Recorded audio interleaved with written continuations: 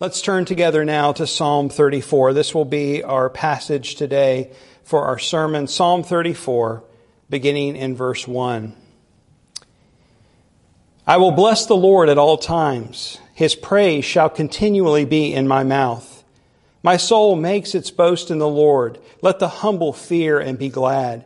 O magnify the Lord with me, and let us exalt His name together. I sought the Lord, and He answered me and delivered me from all my fears. Those who look to Him are radiant, and their faces shall never be ashamed. This poor man cried, and the Lord heard him and saved him out of all his troubles. The angel of the Lord encamps around those who fear Him and delivers them. O taste and see that the Lord is good. Blessed is the man who takes refuge in Him. O fear the Lord, you His saints, for those who fear Him have no lack. The young lions suffer want and hunger, but those who seek the Lord lack no good thing. Come, O children, listen to me. I will teach you the fear of the Lord. What man is there who desires life and loves many days, that he may see good? Keep your tongue from evil and your lips from speaking deceit. Turn away from evil and do good. Seek peace and pursue it. The eyes of the Lord are toward the righteous, and His ears toward their cry. The face of the Lord is against those who do evil, to cut off the memory of them from the earth. When the righteous cry for help, the Lord hears and delivers them out of all their troubles. The Lord is near to the brokenhearted and saves the crushed in spirit. Many are the afflictions of the righteous, but the Lord delivers him out of them all. He keeps all his bones, not one of them is broken. Affliction will slay the wicked, and those who hate the righteous will be condemned. The Lord redeems the life of His servants. None of those who take refuge in Him will be condemned. Let's pray together. Heavenly Father, we come to You now. We thank You for Your word. We pray that You would now make it effective in our lives, instruct our hearts and minds through Your Spirit's power and presence. Illumine our hearts. Show us wonderful things from Your law, we pray. In Jesus' name, amen. Well, the Psalms have been a source of great comfort for people throughout the ages, especially a psalm like this one. There's a lot of comfort from these words. It's filled with words that magnify God, and frankly, that's where we have to start with comfort, because there's little comfort in words if God isn't who He is. If He's not all-powerful, if He's not in control, if He's not good, if He's not loving, then words of comfort are just platitudes. And so we have to start with magnifying God, with bringing Him up close so we can examine Him, which is exactly what God's Word does. Like looking through a telescope, we see something up close and we can examine it. And I don't mean by that God is far away. We know that He is a present help in time of trouble, that He's close to the brokenhearted. And yet we also speak of His transcendence, His otherness, His holiness. And we cannot know that apart from His Word. And so we need His help. We need His Word, like this psalm, to bring Him ever closer so that we can know Him. And so that's why David says in verse 3, "Oh, magnify the Lord with me, and let us exalt His name together." He's giving us as readers the opportunity to join with Him, to join the chorus. This is the way that it's supposed to be. It's one of the reasons why we hate so much not being together, because there is something unique about corporate worship, not just in our singing, but as we pray with one voice, as we read Scripture together, as we confess what we believe, as well as listen to the sermon. All of this together as one is something that we're called to do and desire to do, and look forward to when we can do it together again. Words, though, they help us. They help us understand who God is, but they also help us express what we believe about God, about the great things that He has done, about who He is, about how wonderful He is. And at times, yes, we run out of words, but we don't stop trying, because the expression, "Oh, magnify the Lord with me," describes what we do when we gather in worship that glorifies God. It is a testimony to others. It helps others to hear the confession, the corporateness of that voice, the chorus of that. And it also helps us. It reorients us to the truth. It's a call to then taste and see that the Lord is good. This resonates over and over again, that we have to come back again and again and re-experience this because we forget. We are so easily enamored by things in this world, or we're so easily overcome by fear and anxiety that we need to be invited back again and again to taste and to see that the Lord is good. As the psalm goes on, we're reminded that it's often in trouble and distress, more so than in comfort and ease, that we discover the goodness of God, that we're made aware of it. It's not that we don't know that it's true when everything's going well in life. We just get numb. If you think back to a week ago, to 2 weeks ago, could you have imagined, did you imagine that things would be as they are today? I don't think any of us could have. This is a time that is so unique. It's like we're in some kind of alternate universe. It feels like the Twilight Zone because nothing really makes sense. We've never been through something quite like this. Well, thankfully, not every moment is that way. There are good things. There are enjoyable moments. I think the rest from the frenetic pace that we keep as a society is a welcome reprieve for many. I think that the time together with family, especially those who are in the stage of life where everybody's going in different directions or everything is just busy all the time, that this has been a sweet gift. I think for others to spend time doing something that you enjoy or that you haven't been able to do in a long time, now is the time to do it. And it's kind of a gift as well. These are things in the midst of this craziness that we can be grateful for, and we should be grateful for. But we also have to admit that this is also a time where fear creeps in. And for some of us more than others, fear creeps deeply in. For some, it's the fear of contracting the virus, becoming sick. We see this virus as something that we know very little about. It's affecting the entire world. The news is revealing things every day. We live in a time, too, when we don't really know what to believe either. And I think that makes it harder, because we hear bits and pieces of information and even wonder if they're true. So sometimes we spend time worrying about things that aren't even true. For others, the fear is the idea that they might carry it to someone unknowingly and unintentionally give it to them. That's a real fear for many. For some, the fear is financial, the fallout, what has happened to savings or retirement, wondering what the future holds. Some of you are in retirement right now and wondering, is there going to be enough now because of what has happened? For others, your job is on the line, and you know that you may not have it very soon. And so you wonder how you will pay the bills when all the dust settles.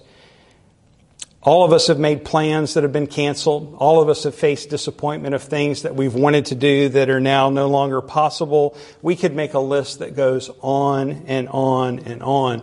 What we need to recognize is that this time is incredibly fertile ground for fear to creep into our lives in a way that is ungodly and unhealthy.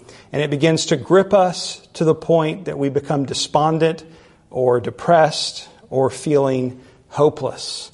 And this is where we need help. It's why we need to hear from God's Word. It's why we need to seek His Spirit's guidance, to hear it, to read it, to meditate on it. And it's why Psalm 34 is such good medicine for us in the days ahead.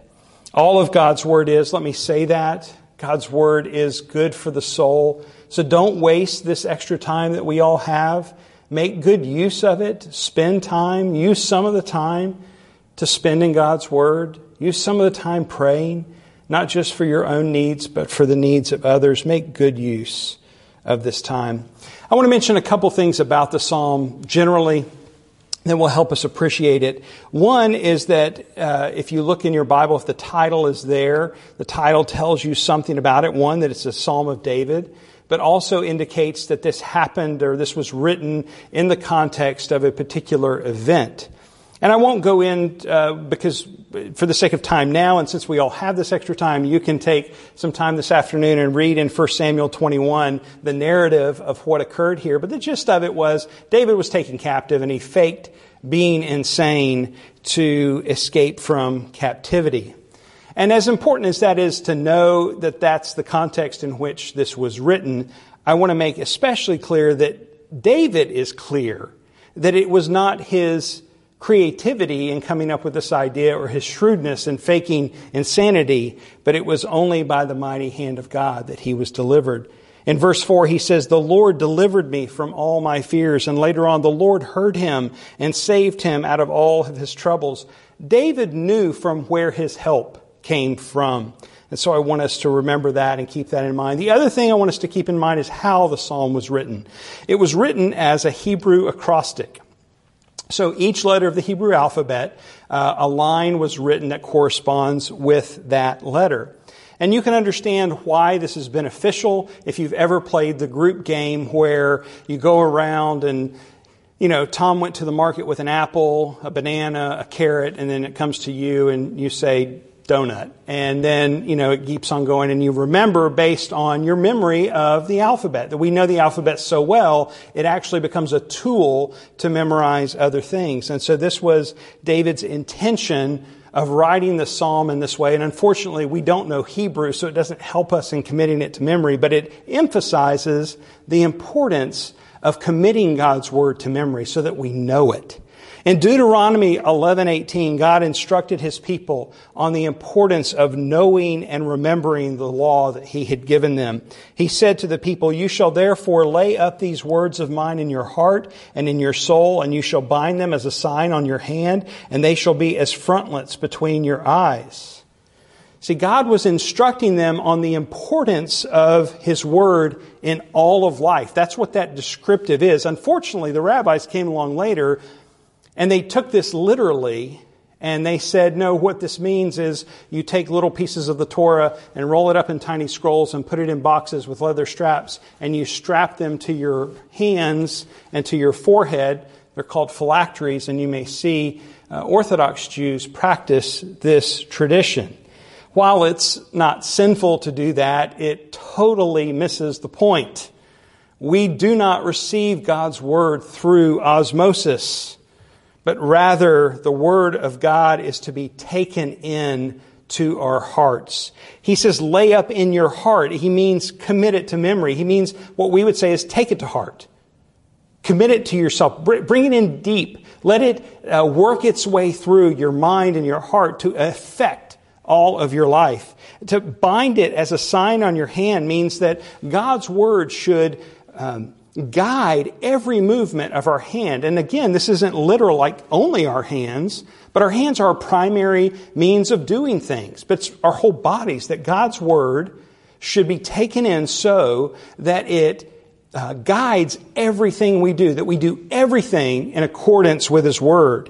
And then frontlets between your eyes. It's almost as if spectacles had, Ben Franklin supposedly invented those, and that was a few years later. So it's almost this idea that they're being described here, frontlets, something that sits between your eyes that serves as a lens. God's word is a lens through which we see the world, through which we interpret all of life, and through which we understand how we are to live. And so we are to know God's word. It's an incredible gift, not only to tell us how we must be saved, but it shows us how to live. How to live. It tells us about all of life, about our relationships, about our occupations, about our recreations and our entertainment. God's word speaks to everything in terms of the general decisions that we make in life. And so David has written this in a way that the people could take it and commit it to memory and use it as they faced crises in life. One commentator noted that this was an ABC of crisis. In other words, it was a tool for memory to be used in a time of crisis. The psalm can be seen in two parts. The first 10 verses focuses on David's testimony of God's salvation, and then we'll look at 11 to 22, which focuses more on the instruction that he gives of how practically to apply the wisdom that he's learned through this experience. But he begins with his profession of continual praise. May the praise be ever before me, which is his way of saying, I can't praise God enough. I can't talk about it enough. I can't sing about it enough for all that he's done for me. He knew who his deliverer was. He wasn't misguided to think that somehow he had achieved this as if he was a really smart guy. And the boasting that he speaks about in verse 2 is boasting in God, not boasting in himself. It's echoed in Galatians 6:14 where Paul writes, "But far be it from me to boast except in the cross of our Lord Jesus Christ." That's where we boast. When you have been saved from something from which you could not save yourself, you will know and you will desire to boast in the one who has delivered you from such a thing. You want to make much of the one who has delivered you. I remember being in Israel on a trip. I was leading a group, and we were at a friend's house there, and he asked when we were done in the evening, did I need him to lead us back to the hotel or if I could find my way back. And I told him I was comfortable, I knew where to go. And we were staying in Bethlehem, which, as you probably understand, is in what we call the West Bank, the Palestinian Authority. So we had to go through a border and so forth. And as we were going, as we came over the top of the hill before the border, we saw military, police, people everywhere, just a huge mass of people completely blocking the road. And as we approached the one directing traffic, and having grown up in a fairly small southern town, there you might be tempted to pull up and roll down the window and say, "Excuse me, officer, I just need to go right there." And if you've ever been to the Middle East, you know that's not an option. And so I followed his direction and turned. And as soon as I turned, I had no idea where I was. This was before GPS. And I wouldn't have been able to follow the GPS anyway because of the language difference. So we thought I could navigate sort of around and get to where we needed to go. But before long, I realized I was lost. And I was horribly lost because I had no one to communicate with except by phone. And even then, I couldn't tell them where I was. All I could do was describe. And there was very little around. It was dark. It was late at night. And so I called my friend and told him the situation. He felt helpless. I've got all these people with me, guests that we've brought along on a tour. I feel the pressure. It was just incredibly, I felt so lost. I didn't know how to solve the problem. I didn't know how to get us back to our hotel. Soon he called me back and said, I think that Danny Awad, it was a Palestinian pastor at the little Presbyterian church there in Bethlehem, I think he can get to you. So he called me, asked me a lot of questions. He finally said, "I think I know where you are. Hang on." And in about 10 or 15 minutes, he pulled up next to our van and said, "Follow me," and he led us back to the hotel.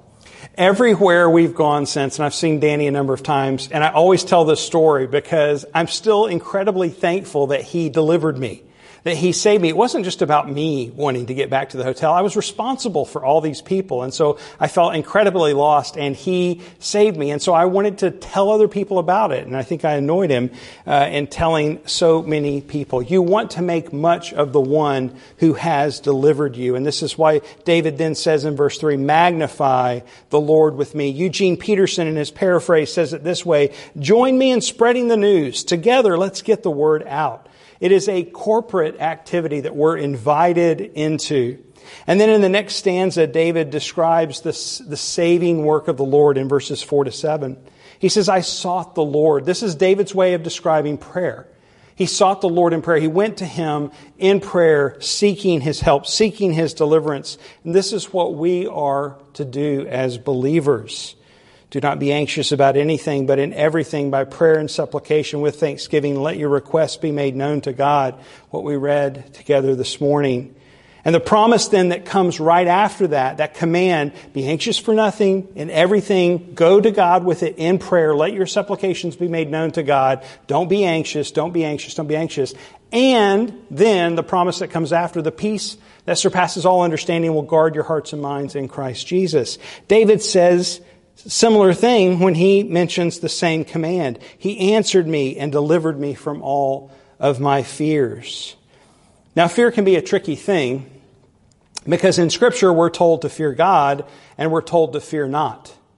Over and over we're told to fear God, and over we're told to fear not.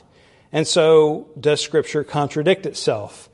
Well, no. We have to understand that there are different types of fear and there are different objects of fear. And this is true in all realms. We know that when we're consoling a child who's worried about an imaginary boogeyman, we're dealing with an element of fear that's very different than if that child, comes and says that there's, a snarling dog in the front yard that's trying to bite them. Those are two different categories that we're dealing with. And so, for the sake of categories, we can talk about wise fear and unwise fear. Wise fear would be fearing God, knowing that He is holy and just, knowing that He is all-knowing and all-powerful, knowing that He made all things and that He holds all things together is a reason to fear Him. And I would say that that is even logical, not even necessarily just biblical. If you went to an atheist and said, imagine with me for a moment a being who is holy and just and all-knowing and all-powerful and made all things and holds all things together, is it reasonable to fear such a being? Anyone with any amount of logic would say, of course, because they clearly hold all the power. And so there is a reverent fear in that sense. David talked about the power of this kind of fear. He says, the Lord is on my side. I will not fear. What can man do to me? And so we see how a wise fear, a godly fear, actually dispels the unwise fear or the ungodly fear. It emboldens us to live with courage. So unwise fear, what is that? Well, what David just described. Partially, it's a fear of man. A fear of man in general. We can struggle with this in terms of being not only captured by a fear of man, wanting people to like us, wanting people to approve of us. We can actually allow those things to control us, to limit us. That would be unwise fear. There is an element of fear that serves us well. It protects us. And we talk about the snarling dog. We think of, the rattlesnake rattle when we're walking in the woods. It is a reminder to stop and move away, move in a different direction because of the fear. If we're in the pool and the lightning storms that are so prevalent here in Florida come, we know we need to get out of the water. There's a wisdom in that fear, and it serves to protect us.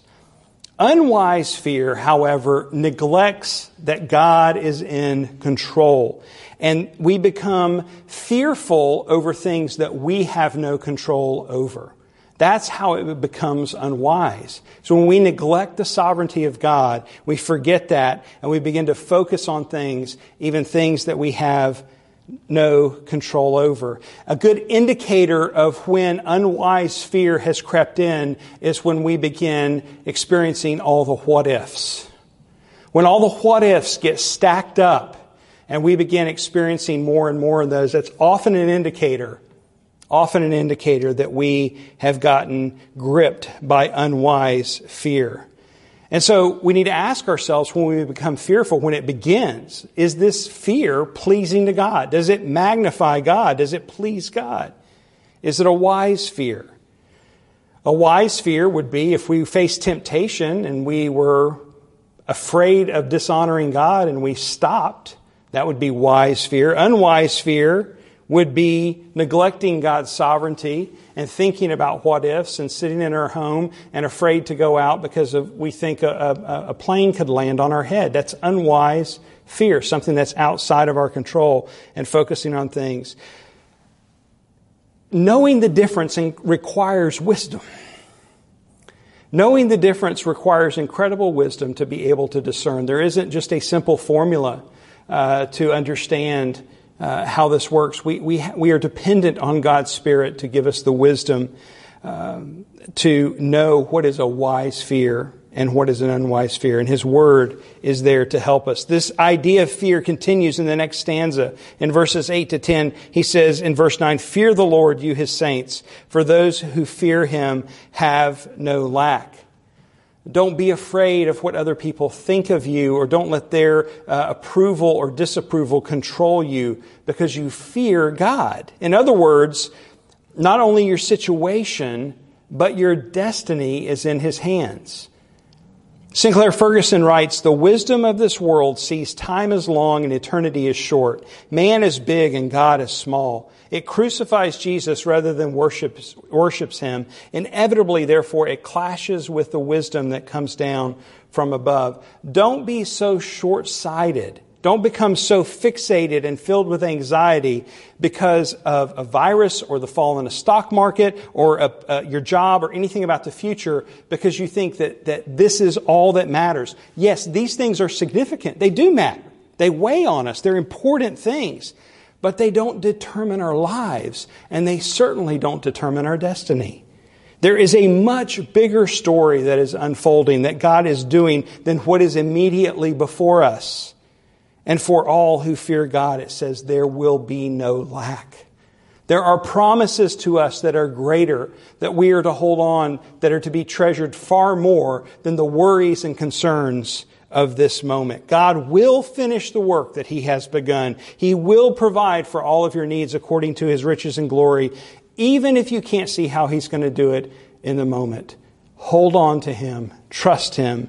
Be anxious for nothing.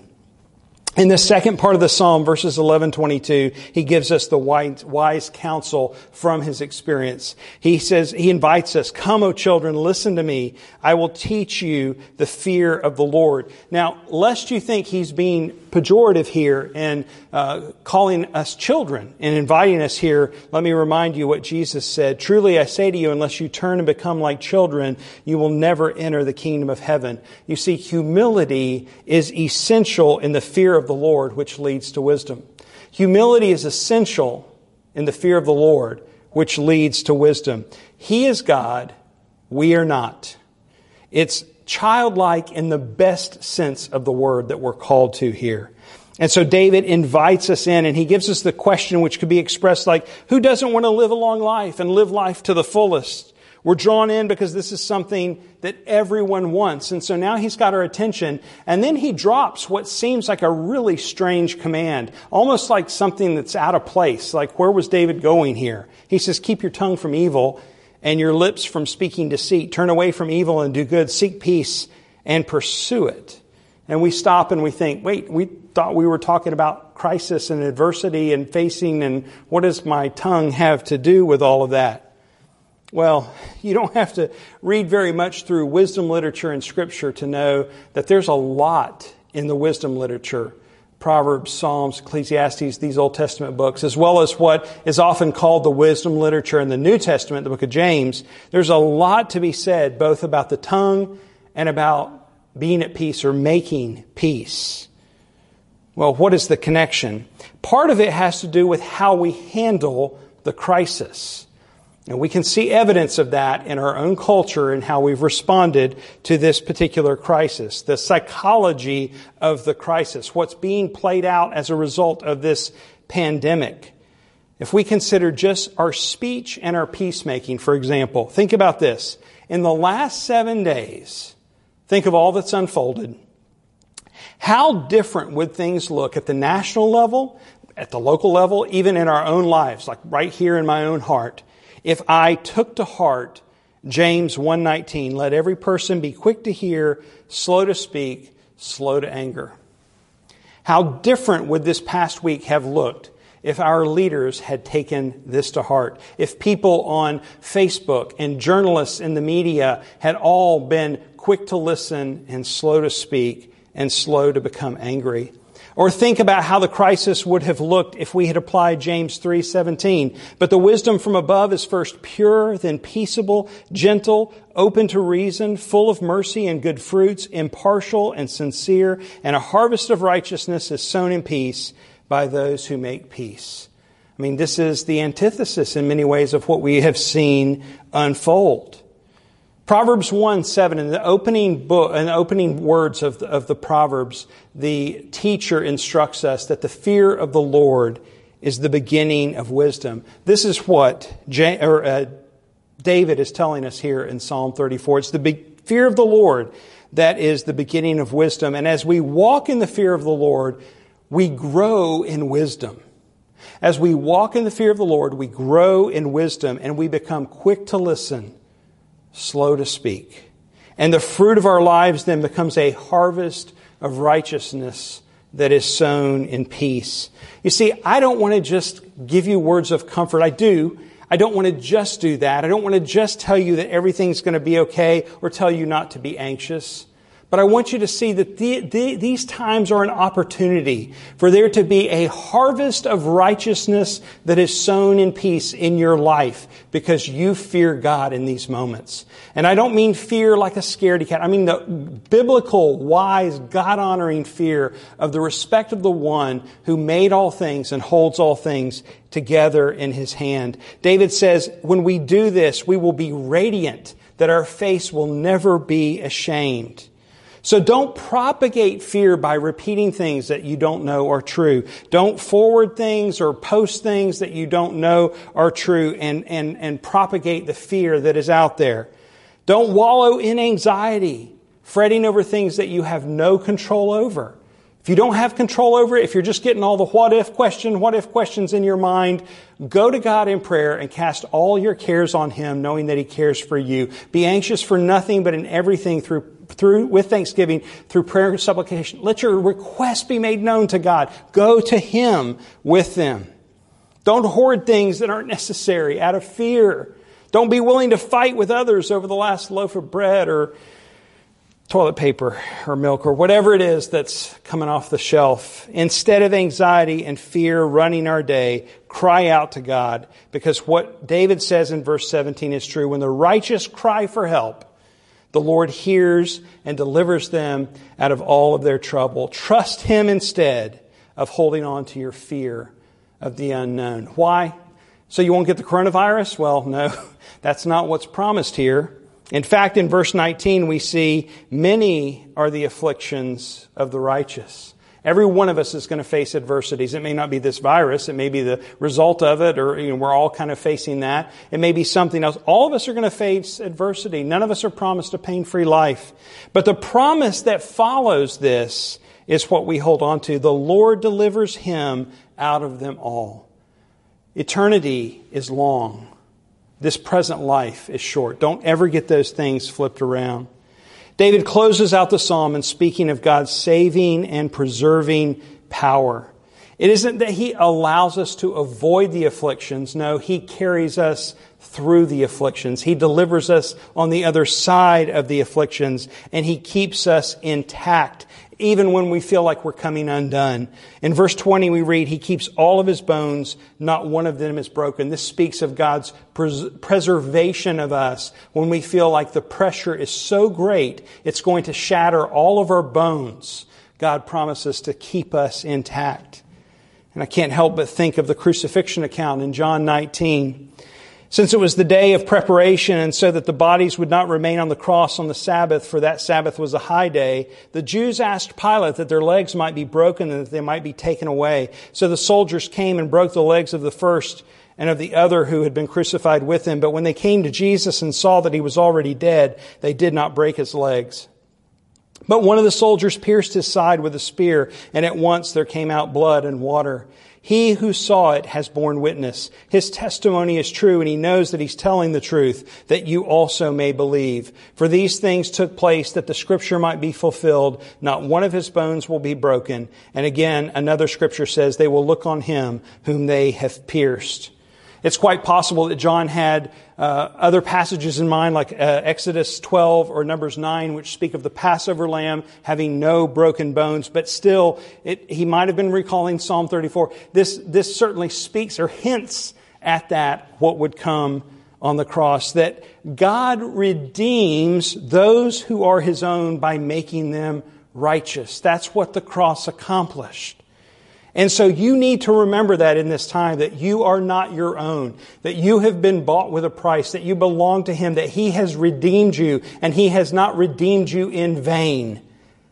So let that grip your heart instead of the fear. You have nothing to fear. No one and nothing can disconnect you from God. Nothing can sever you from the bond, that covenant bond, that promise-kept bond, that He never breaks His promises, and He holds on to you by that bond. No virus, no stock market plunge, no quarantines.